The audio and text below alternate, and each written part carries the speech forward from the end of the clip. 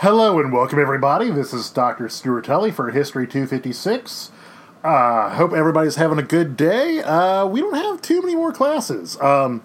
This lecture I normally do is just one, but I decided to split it into two, so today's podcast lecture might be a little bit shorter than ordinarily. So anyway, I'll give you a chance right now to go on to Moodle to get your PowerPoint. Also, I should mention, I posted this stuff about the test for your final exam. The final exam is going to be on Friday, May 8th. Ordinarily, it would be from 8 to 10 a.m. if we were in person, however, we're not. So you're going to get a 2-hour testing window. Sorry, you're going to get a longer than 2-hour testing window, about a 6-hour testing window, from 8 to 2 p.m. on Friday, May 8th. You only get one attempt, and you have 2 hours to finish the exam. That's going to be like it was whenever we were in class together. If Friday doesn't work for you because you have work or something like that, you need to let me know now. Let me know as soon as possible. You can't take it on that Friday. We're kind of getting near, administrative deadlines. I can do things before May 8th, but I really can't do anything after May 8th. So please let me know, and we can work around this. Like I said, this is administrative stuff. Like this is the university, so I can't really do anything about that. So with that said, let's go to the PowerPoint for Towards Modern Day. Now, last class we talked a little bit about the election of 1992. Remember, it was a three-way race with Ross Perot coming in. The guy gets elected, if you go over one slide, is Bill Clinton. There's Bill Clinton raising the roof. Try to go with kind of funny pictures this time around. Clinton comes in with a lot of strengths and weaknesses. He is the third youngest president in history. Only Teddy Roosevelt and JFK were younger than Bill Clinton when he comes into office. He's in his, mid to late 40s. I want to say he's like 46, 47 whenever he becomes president. Clinton is also a very good speaker. He's kind of a charmer. There are comparisons to Ronald Reagan in that regard, that he's able to speak quite well. And he's really trying to appeal to centrist Democrats and working-class/middle-class individuals. Despite being a Democrat, Bill Clinton is very much a Southern Democrat. Southern Democrats tend to be more moderate and actually more conservative. You could argue that Bill Clinton might be argued to be the most successful Republican president of all time. Yes, I said Republican even though he was a Democrat, mainly because how conservative he is. He doesn't do too much that's super liberal. That being said, Bill Clinton definitely has weaknesses.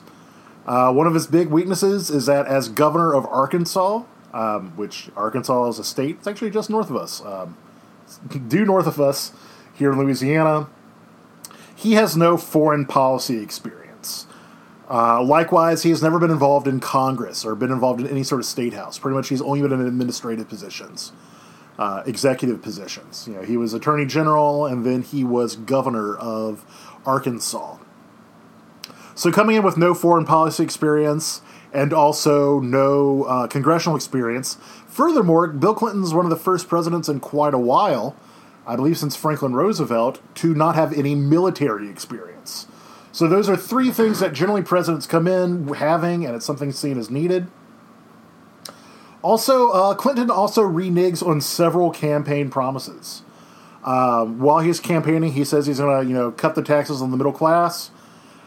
He can't do that early on because a recession is going on. There's a deficit. To help with the deficit, he has to, actually keep taxes on the middle class. He'll later on actually cut taxes on the middle class, but that's after 1994 when the Republicans come back into Congress. In addition, one of his campaign promises is basically to allow gay people to serve openly in the military. This is not to say that gay people have never been in the military before. There have been gay people in the military for quite a while.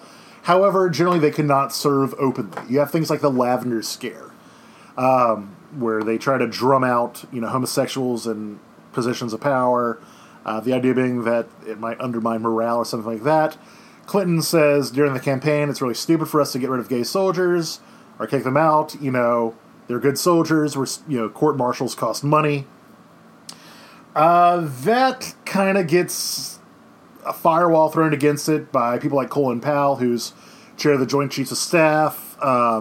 Gay rights groups want him to go further than Clinton's comfortable doing. Some right-wing organizations say that it will undermine soldiers' morale. Ultimately, Ultimately, Clinton has to compromise with a policy called "Don't Ask, Don't Tell," where basically gay people can serve the military. Their commanding officers can't ask them about their sexual orientation. Likewise, they can't tell anybody their sexual orientation. Definitely a compromise, definitely things that people don't care for too much. There's also rumors of sex scandals and general distrust of Clinton as a whole when it comes to moral issues. I should mention this is when conservative talk radio gets really big. The idea of alternative conservative / Republican media. Probably the most important name for that around this time period is Rush Limbaugh, who Rush Limbaugh is actually still around, still doing radio stuff. Thanks in large part to Clinton's proclivities and all these rumors, Republican media is able to get very, very strong and becomes much more broad. Go over one side, you will see Bill Clinton's main campaign element was the economy. As you recall, there was a recession going on in 1992 during the election. It pretty much crippled George H.W. Bush's candidacy. Remember, about a year or so, he was in the high 90s for approval rating. Now, because of the recession, because of the economy, it's not going too well. Clinton's catchphrase is, "It's the economy, stupid." It's the economy, comma, stupid. Basically, when it comes to why should you be elected president, well, it's the economy, stupid. That's the only thing we need to work on is the economy. Clinton proposes higher taxes on corporations and the wealthiest individuals coupled with spending cuts. If you just go for a pure balance sheet way, that could be a way to lower a deficit, is if you raise taxes and you also cut spending. If you just think about it for yourself. If you cut your monthly expenses, but also, raise more money by taking on a second job or something, you could get out of debt. Like that could solve your money issues. It may not be comfortable, but it might help. It's a very contested bill. Nobody really wants to go on the record for raising taxes. It barely passes the House and Senate. Clinton does have a Democratic House and Senate in this time period. It is able to pass this tax hike. Generally, tax hikes are not very popular when it comes to elections, when it comes to voters. Voters typically don't like paying more taxes. However, it ends up working okay, mainly because there's low energy prices and low interest rates. So even though corporations are paying more money in taxes, they're having lower expenditures because energy is really cheap, and also the price of borrowing money is also fairly cheap as well. I should mention, this is kind of an undercurrent when we talk about the 90s. The domestic economy in the 1990s is very good. Just phenomenally very good. The 90s economy is something the U.S. hasn't seen since maybe the 50s. I know we're in a bit of a... Well, thanks to Corona, we're in some sort of weird economic thing right now.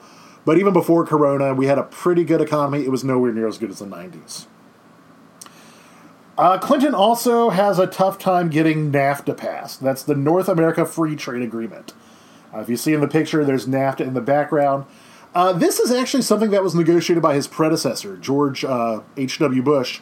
It's actually one of the reasons why Ross Perot is able to get a lot of traction against George H.W. Bush. Free trade is something that economists have always liked. It's something that basically it removes barriers by way of tariffs and things like that trading between two countries.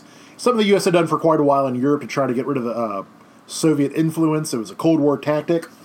Now the Cold War is over, though, and so they're talking about maybe we should have free trade within North America itself. So that'd be the U.S., Canada, and Mexico.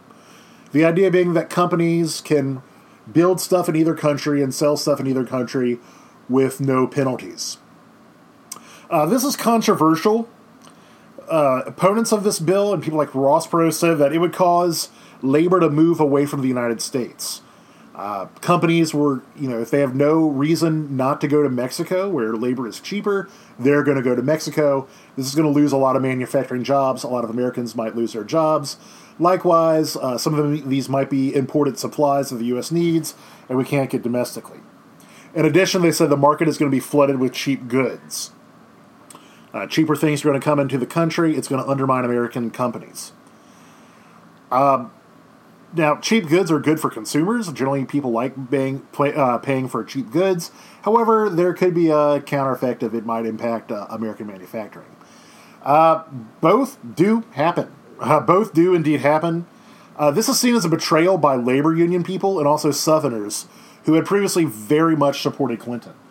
Clinton is able to become president due in large part to his support from labor unions and also people from the South, both of whom are harmed immensely by this bill, by NAFTA.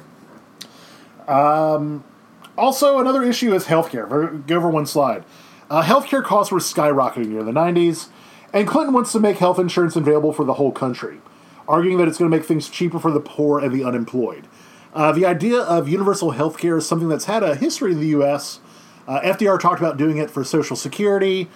Truman tried to do it. He couldn't get it with Congress. Lyndon Johnson's able to get part of it with Medicare and Medicaid. Other Western countries have had some sort of universal health care for a while. England has the National Health System. It's pretty popular, the NHS. Germany's had it since it was founded in the 1860s, 1870s. However, healthcare is complicated, and Clinton picks his wife Hillary to kind of spearhead the task force. This is a bit of a backfire. This definitely backfires. Hillary Clinton is, she's an intelligent woman. She was a lawyer. She's done quite a bit of things. However, she had no experience with healthcare in this time period. And so it was looked as kind of a cronyism appointment. Likewise, Hillary Clinton can be a divisive figure. If you don't know, she ran for president not too long ago, and some people don't care for her very much. Also, healthcare is complicated. Anything to do with healthcare is very complicated. There are no simple answers for healthcare. And so this bill, it doesn't really have any chance of passing, mainly because of the complications of it. It's not well liked. It dies in late 94, about, I think it's like September of August of 1994. It's voted down in Congress. It's seen as Bill Clinton arguing for big government, which is something that otherwise goes against what he does for most of his politics. Like I said, this healthcare bill dies about 2 months before the midterm elections in 94. In 94, there are a huge overturn for Republicans. Republicans get 32 governorships, and they get both houses of Congress. And this is the first time that Republicans have control of the House in 42 years. For 42 years, Democrats have pretty much run the House of Representatives. Now, Republicans have taken over. The first Republican Speaker of the House in 42 years, if you go over one slide, you'll see him, Newt Gingrich. Newt Gingrich is from governor. He's from Georgia. He's not a governor. He spearheads something called the Contract with America. Generally speaking, most conventional wisdom, if you're a political party, is to treat congressional elections local. Don't make them a national issue. Don't make it a national referendum. Gingrich does a bit different. He makes this national. He makes this Contract with America this kind of national issue. The Contract with America is kind of a slate of different bills revolving around a whole bunch of different things. He says within the first 100 days, we're going to get all this stuff passed. We're going to work really hard for the country, and we're going to get all these things done because that's what the voters want. And it's actually a very, very effective tactic. It's a very effective tactic. Like I said, Republicans get a lot of seats. It's huge. They get both houses of Congress. Likewise, there's a new group. Remember last time we talked about the moral majority? There's a new group, kind of a replacement to the moral majority, called the Christian Coalition. The Christian Coalition is linking, quote, traditional family values with a radically downsized government. It's not just arguing that a government should be more moral, it says that a government should be much smaller. This is religion getting even more partisan. This is something which previously religion, as we talked about, was political at times, but not very partisan. This is pretty much religion doubling down with partisanship.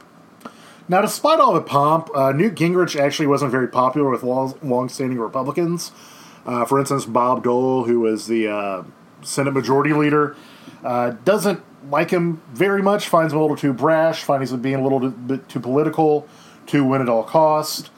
For instance, Gingrich advocates 2 government shutdowns in order to pass his agenda and also get budget stuff passed. This really backfires against Gingrich. Clinton comes off looking pretty good out after this. Gingrich comes off looking less popular.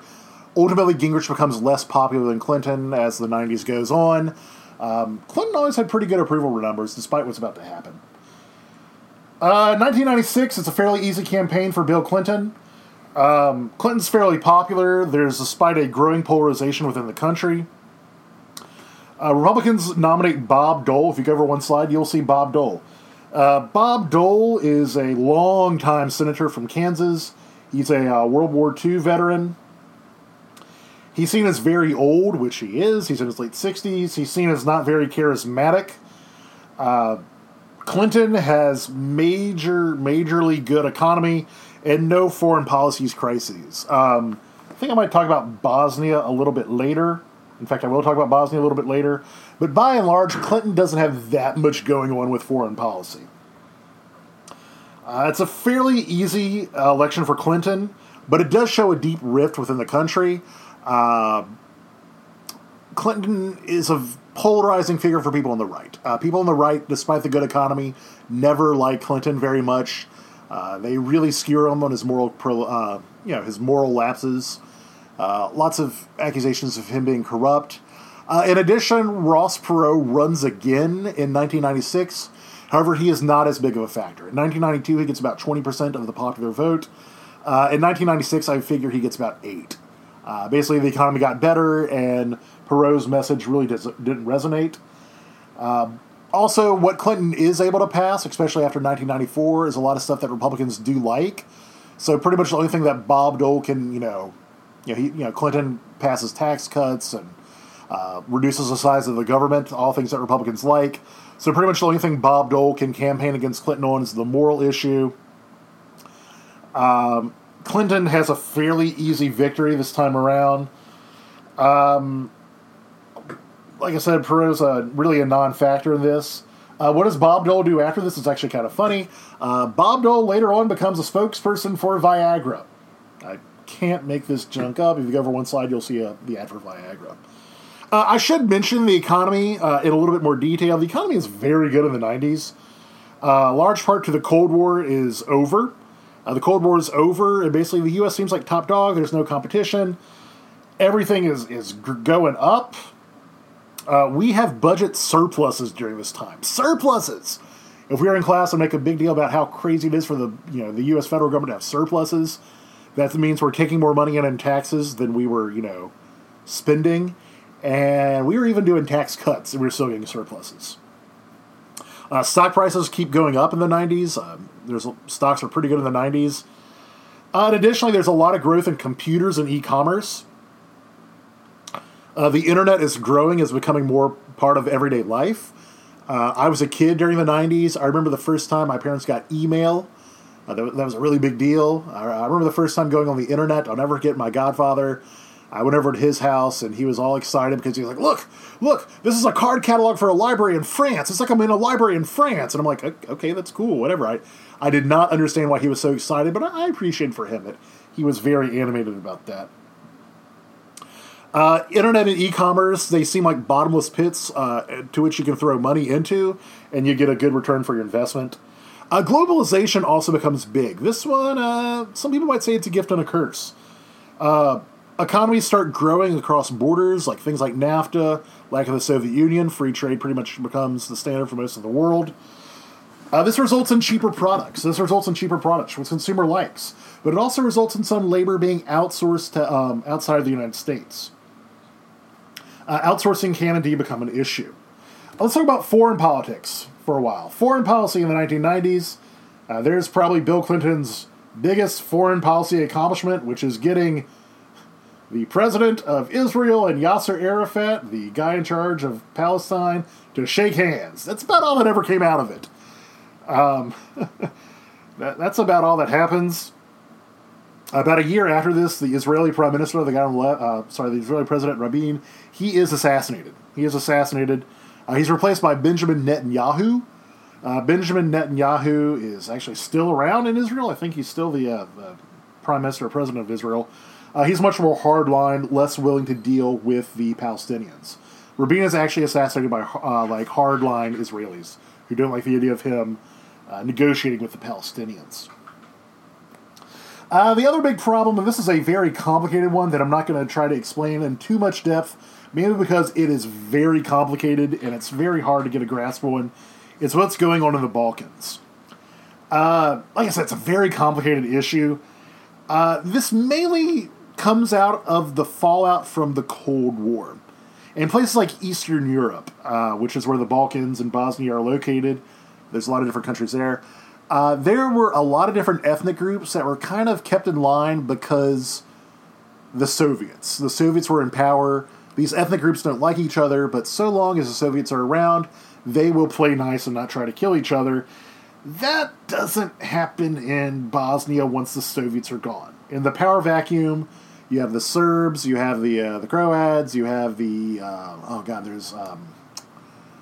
there's Muslims in there. There's all sorts of different groups in there. Just it's a whole mess of different little ethnic groups that don't like each other. And as you can see from the picture, ethnic cleansing starts. Ethnic cleansing starts in Bosnia and Croatia. The U.S. is sent in as part of NATO to keep the peace.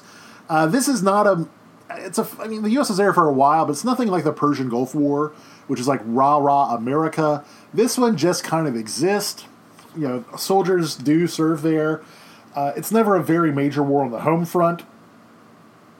This flares up again. If you go for one slide, you'll see Slobodan Milosevic. Slobodan Milosevic is the head of some of the Serbs. He orders the ethnic cleansing of Albanian Muslims. This could have been a lot worse. However, Russia, who had been supporting Slobodan Milosevic, announces they are going to withdraw support.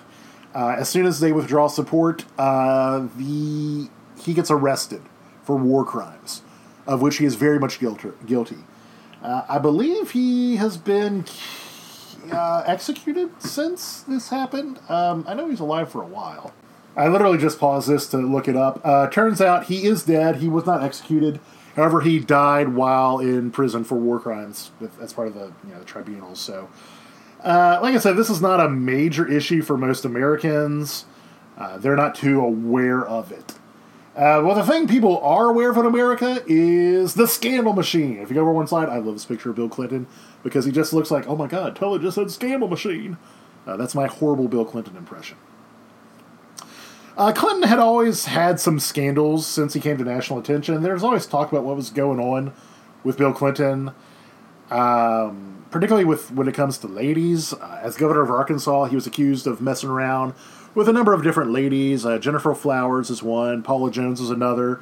There were some various lawsuits about this. Another one which actually had more legs was Whitewater. Now, I assure you at some point during this podcast I'm going to accidentally say Watergate. It's two different scandals. I mean Whitewater. Whitewater was a planned resort in Arkansas on the White River that ends up being fraud. Basically, the people who were trying to build this resort on the White River in Arkansas, which actually, when I lived in Arkansas, I was a kid, I lived in Arkansas for a little while. We went on the White River. I remember falling in and my family boating off without me for a little while. Till finally they heard me scream and my mom jumped in to get me. So, yeah, White River. Hate that place. But it's a nice little river in Arkansas. And they were going to build a resort, a hotel resort. Bill Clinton and Hillary and also some of Hillary Clinton's co-workers at her law firm put some money in the resort as an investment. However, they pulled out their money fairly early. They didn't lose money as part of the fraud. There were some questions upon whether they knew about it, whether they profited off of it, that sort of thing. It got to the point where this thing had so much legs that a special prosecutor was appointed. An independent counsel is appointed to see if the Clintons knew anything about the fraudulent nature. Ordinarily, I'd have to explain what an independent counsel was, but y'all remember the Mueller report. So yeah, it's just like Mueller, except this guy's name was Ken Starr. Ken Starr is a former judge. He's also a former conservative Republican. Well, not former, still conservative Republican. He's kind of seen as a partisan hire. So when Starr is doing this investigation, he's given a lot of leeway to go into the White House and start subpoenaing all sorts of stuff. He doesn't undercover anything about the land deal. In fact, the land deal looks pretty clean for Clinton. Nothing too egregious happened there. He does find ample evidence, though, that Bill Clinton is having an affair in the White House with his intern, with one of his interns. If you go over one more slide, you will see Monica Lewinsky. That picture was everywhere in 1998. When it comes to Bill Clinton and his affairs, probably my favorite story about this is something James Carville says. James Carville was Clinton's campaign advisor in the 1992 election. Carville's a Louisiana guy. He's called the Raging Cajun. He's from, like, Donaldsonville, Iberville Parish area, like St. Gabriel, that area right there. So some of y'all might be from there. Anyway, Carville joins the Clinton campaign fairly early, and he pretty much asked Clinton straight up, during the campaign for 1992, like, hey, have you cheated on your wife? Is there anything about your sexual dealings, that sort of thing? And Clinton's response is just amazing. Clinton's response is, well, they haven't caught me. Okay. If anybody asks, like, hey, did you steal something? And you say, hey, they never caught me. Or did you cheat on your wife? And they say you never caught me. That's code for, you totally did it. And, yeah. Ken Starr finds evidence between 1995 and 1997. Bill Clinton, who was having an affair with Monica Lewinsky, who was an intern in the White House. If you go over one more slide, you will see a picture of the two of them together. There was really no way of denying that they knew each other. I don't know who the guy in the background is, but he's got a great mustache and a cheesy smile. Clinton denies the charge. In 1998, if you go one more slide, you will see him going on TV and states, I did not have sexual relations with that woman, Miss Lewinsky. That's my horrible Clinton impression.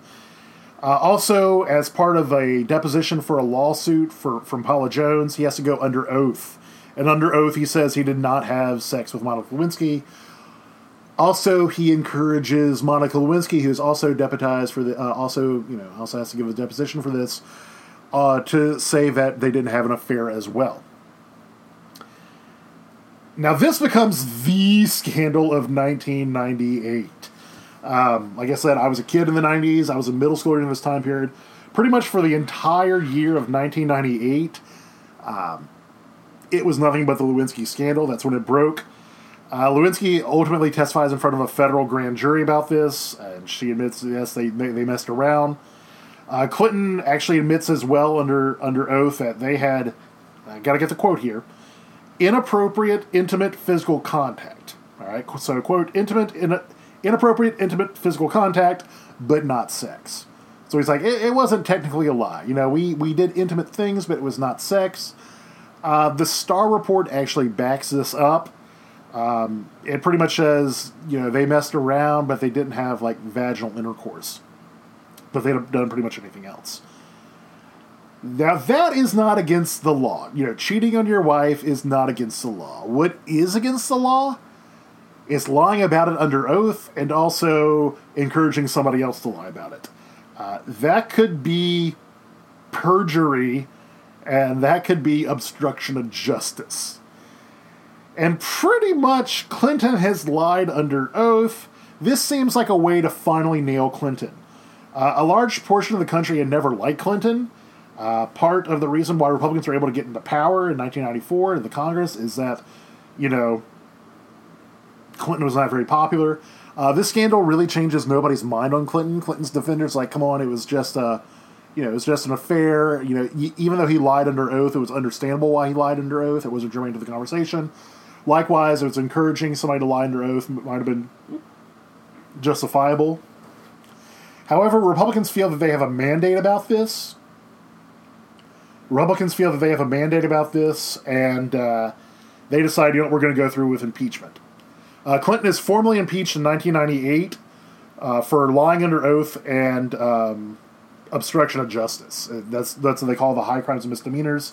If you go over one slide, you'll see the picture of the Washington Post where Clinton is impeached.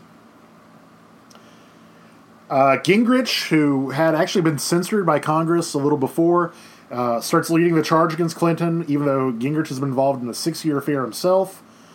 Also, the guy who was going to become the House Speaker, Bob Livingston, he was from Louisiana.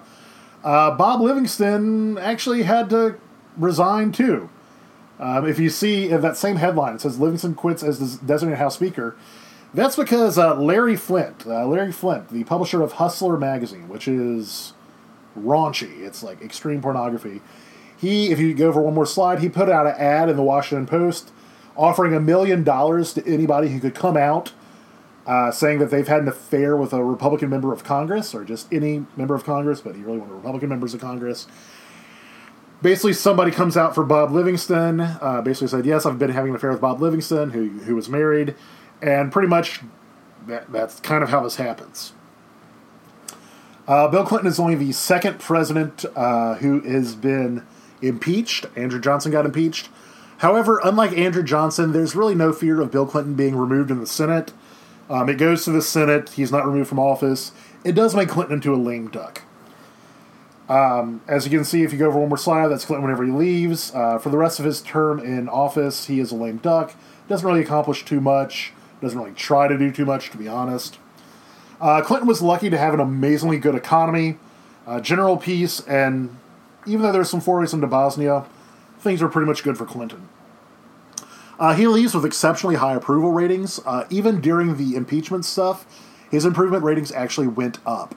Republicans actually had lower approval ratings because of the impeachment than Clinton did. However, he's never able to shake the sexual scandal and a general feeling that half the country hated him. Now, that about does it for Clinton. However, we're going to talk a little bit about 90s culture. Remember, I'm a 90s guy. I'm a culture guy. That's what I write about. And the 90s, if you go over one slide, they're kind of like the 50s in that we have a solid economy and limited foreign crises. Except the 90s were conceivably even better because there was no Russia and no outside looming threat, or so we thought. Still, there were issues that took up a great deal of interest outside of politics and the president, and that's what we're going to talk about for a little while. The 90s was a pretty good time to be a kid. Some people said it was a perfect time to be a kid. However, it wasn't as though we were free of anxiety and fear. For instance, in 1991, Rodney King was in a high-speed chase with police. It results in him being beaten by several cops. This is in Los Angeles. This is videotaped and shown on TV. Basically, an outside observer is watching this, and all of a sudden he sees the cops beat up Rodney King. They're cops with clubs. This tape was shown all over. The police are accused of police brutality. They go on trial. Early on, they change venues. The defense lawyers argue that the cops cannot get a fair trial in Los Angeles because the population of Los Angeles is biased against them. So they moved to Simi Valley, which is a suburb of Los Angeles. Basically, the cops are all acquitted. They are found not guilty of these charges. This sets off the biggest riots in U.S. history. This was not just about the Rodney King beating. I can tell you that. It was not just about the tape. There were much deeper issues going on with race and policing within Los Angeles. Issues between African Americans and law enforcement are nothing new. In fact, we still have issues about that going on. I'm not taking one side or the other. I'm just saying it's an issue, and people definitely still talk about it. The riots last for 6 days. They're primarily in African-American neighborhoods, places like South Central. About 53 people died. 2,400 were injured. There were 7,000 fires, and 3,000 businesses were destroyed, and there's over $1 billion in losses. The National Guard is finally called in to keep the peace. It's the biggest riot in U.S. history, and it's the biggest riot since the Watts riot, also in Los Angeles. Now, this shows that there are still major issues surrounding race and policing in the United States. Now, you do need to know about this, okay? Because there was a media circus around this, and, the big riots after the idea that cops were acquitted. This is nothing compared to the media circus that's about to happen due to the O.J. Simpson trial. Go over one more slide, you will see the white Bronco chase. O.J. Simpson was a former football player. He was pretty good as a pro. He won a Heisman in college. He had long since retired, and he was doing broadcasting stuff. Unbeknownst to most people, he had some domestic abuse issues with his wife. Later, his ex-wife, they were married, then they got divorced because he would, hit her and things like that. Her name is Nicole Brown. Basically, in June of 1994, his ex-wife and a friend of hers were found murdered. This is, it was unfortunate. O.J. was seen as a suspect because of the history of domestic violence. Also, there was some pretty strong circumstantial evidence, such as his DNA being on a glove that was found at the crime scene, and the other glove was found at his house. There were tire tracks which matched his white Ford Bronco. Things like that. Fairly strong circumstantial evidence.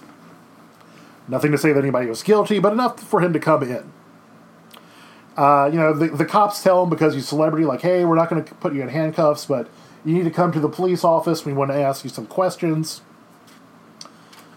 Eventually, he's like, all right, I'm going to turn myself in. He's at his friend Robert Kardashian's house.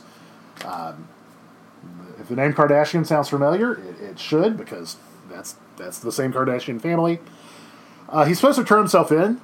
However, before he's able to turn himself in, he flees in this is where it gets weird, another identical white Ford Bronco owned by his friend Al Collins, who's another guy who is a football player.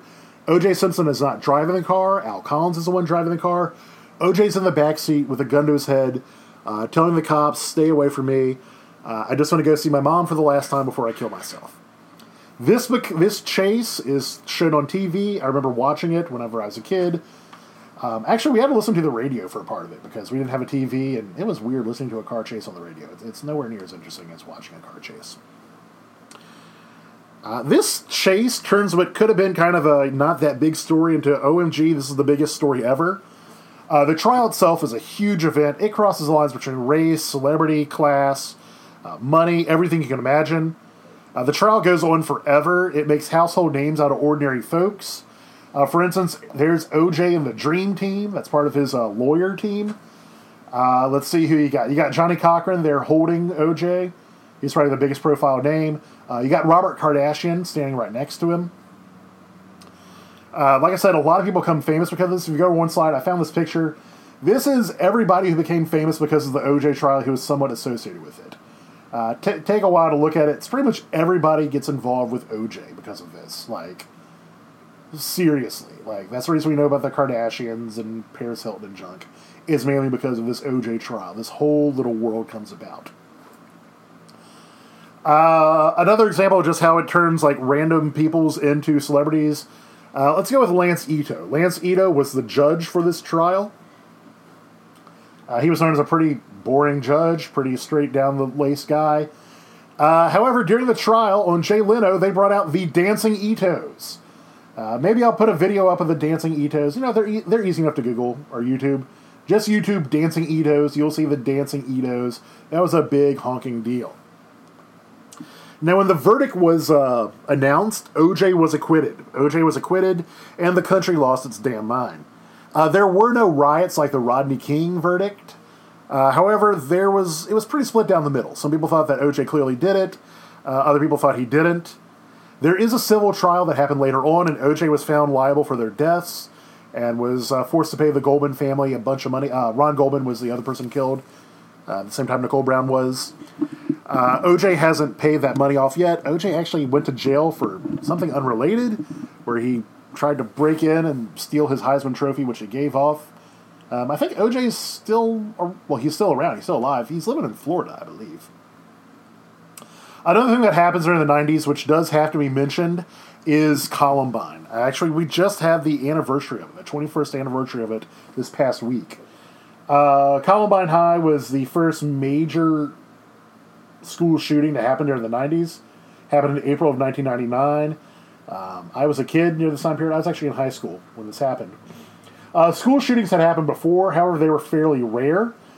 They also tended not to happen in, like, rich white suburbia, which is where this school shooting happened. The students had planned it out immensely. Like, they planned it out a lot. This becomes a huge fear as the 90s end and also going into the 2000s. The idea of school shootings kind of becoming a fact of life. We're going to close talking about 90s culture. Remember, I am the culture guy, so I have to talk about culture. Way too much to cover, but there's a few trends I'm going to try to hit. Music really either leaned into or out of commercialism and materialism of the genre, of the decade. For instance, you have grunge music, which was personified by Nirvana and other bands from Seattle. Grunge was seen to be like a Seattle thing. It was a rejection of the crass commercialism of something like glam rock. So if you look at grunge music, you have to compare them to something like Poison or the hair metal bands of the 80s, who were just over and above in the excess. Nirvana, they tried to strip down the sound. Weirdly enough, though, even though it was a rejection of commercialism, it becomes the standard of MTV. Another one that kind of does this is gangster rap. Gangster rap comes about in the late 80s. Well, it comes to national attention in the late 80s. It becomes seen as prophetic after the LA riots. NWA, if you don't know what NWA stands for, ask your parents. I'm not going to say it. NWA really, they are putting out records talking about how, police are mean, Compton's a hard place to live. And all of a sudden, all these riots made it look like, oh my God, this is like the CNN of the hood. These guys are prophetic. Gangster rap ultimately toys with commercialism, but is ultimately kind of in favor of it. Personified, like I said, by things like NWA. Also, if you go over one more page, you'll see Death Row Records. That's Snoop, that's Dr. Dre, that's Suge, that's Tupac. Suge Knight is somebody who absolutely terrifies me. He's a former, football player. He's like 300-something pounds, 6'5". He's one of the few people who genuinely scares me. Then you have somebody who really leans into the commercialism, something like Bad Boy Records, personified by Sean Combs, Sean Puffy, Diddy, whatever you want to call him. He gets very big hits with Biggie Smalls, Notorious B.I.G., Christopher Wallace. Once Biggie and Tupac are killed, Sean Combs makes so much money off of Biggie's memory. So much money off of his memory. Everybody in music in this time period makes so much money. I call this, if you go one more slide, shiny suit rap. This is just way much money, so much excess, so much fisheye lens, so much bright neon. Everybody's making so much money in music.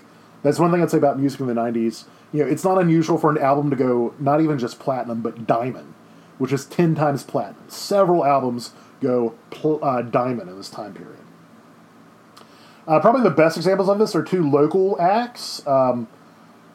You got No Limit Records, which is headed by Master P, which was based in New Orleans, and then moved to Baton Rouge for a while whenever I was a kid. I remember vividly one time going to the grocery store seeing Master P buying milk with his bodyguard. Master P makes a freaking ton of money during this time period. Master P had a distribution deal where he got 85 cents on the dollar, which is absurd for a musician. Absurd for an artist to get 85 cents on the dollar when it comes to their records. Somebody like a Madonna or a Backstreet Boys, I'm trying to think of like a white pop act in this time period, they might get like 12 cents on the dollar, maybe 10 cents on the dollar. 12 if they're very lucky. Master P, because he owns so much of the mechanization, is able to get 85 cents on the dollar. So even though he's not selling as many records as like a, teeny bopper band, or even like as much as like, Puff Daddy is, he's able to make way more money. Master P makes so much money in this time period. Another local act that does that is Cash Money. Oh, yeah, sorry. There's a picture of something that I had when I was a kid. That is, because Master P got into other stuff as well, that is a Master P action figure, a Master P doll. If you pulled a string, he said, oh, nah. It was hilarious. What a weird time to be around. Another one is the Williams Brothers. That's Cash Money Records. That's Roland and Brian Williams, a.k.a. Baby. They come later in the 90s, also based in New Orleans, also based in Baton Rouge for a small period of time, too. They make a ton of money as well. The internet is also being awkwardly incorporated into pop culture. Probably the best example of the 90s, actually the best example of the 90s in general, so if you go over one slide, is the movie Space Jam. Space Jam, if you check their website, it has not been updated since the movie came out. So, it is, just like Google Space Jam website, you will find the website from 1996. That is exactly what the internet looks like in 1996. Space Jam is also representative of the 90s because it has Michael Jordan. Michael Jordan is the personification of the 90s. Air Jordans become the shoes of the 90s. He becomes the biggest athlete in the world in the 90s. And it's very, it's seen as positive, but also excessive, just because of the sheer amount of money. the sheer excess of it all is very 90s. I would say the 90s were a comically excessive time to be alive. And with that, that's where we're going to end it today. Next class is going to be fairly short. It was just talk about from the new millennium to about 2008. So with that, I hope y'all study well. This is Dr. Tully. Have a good one.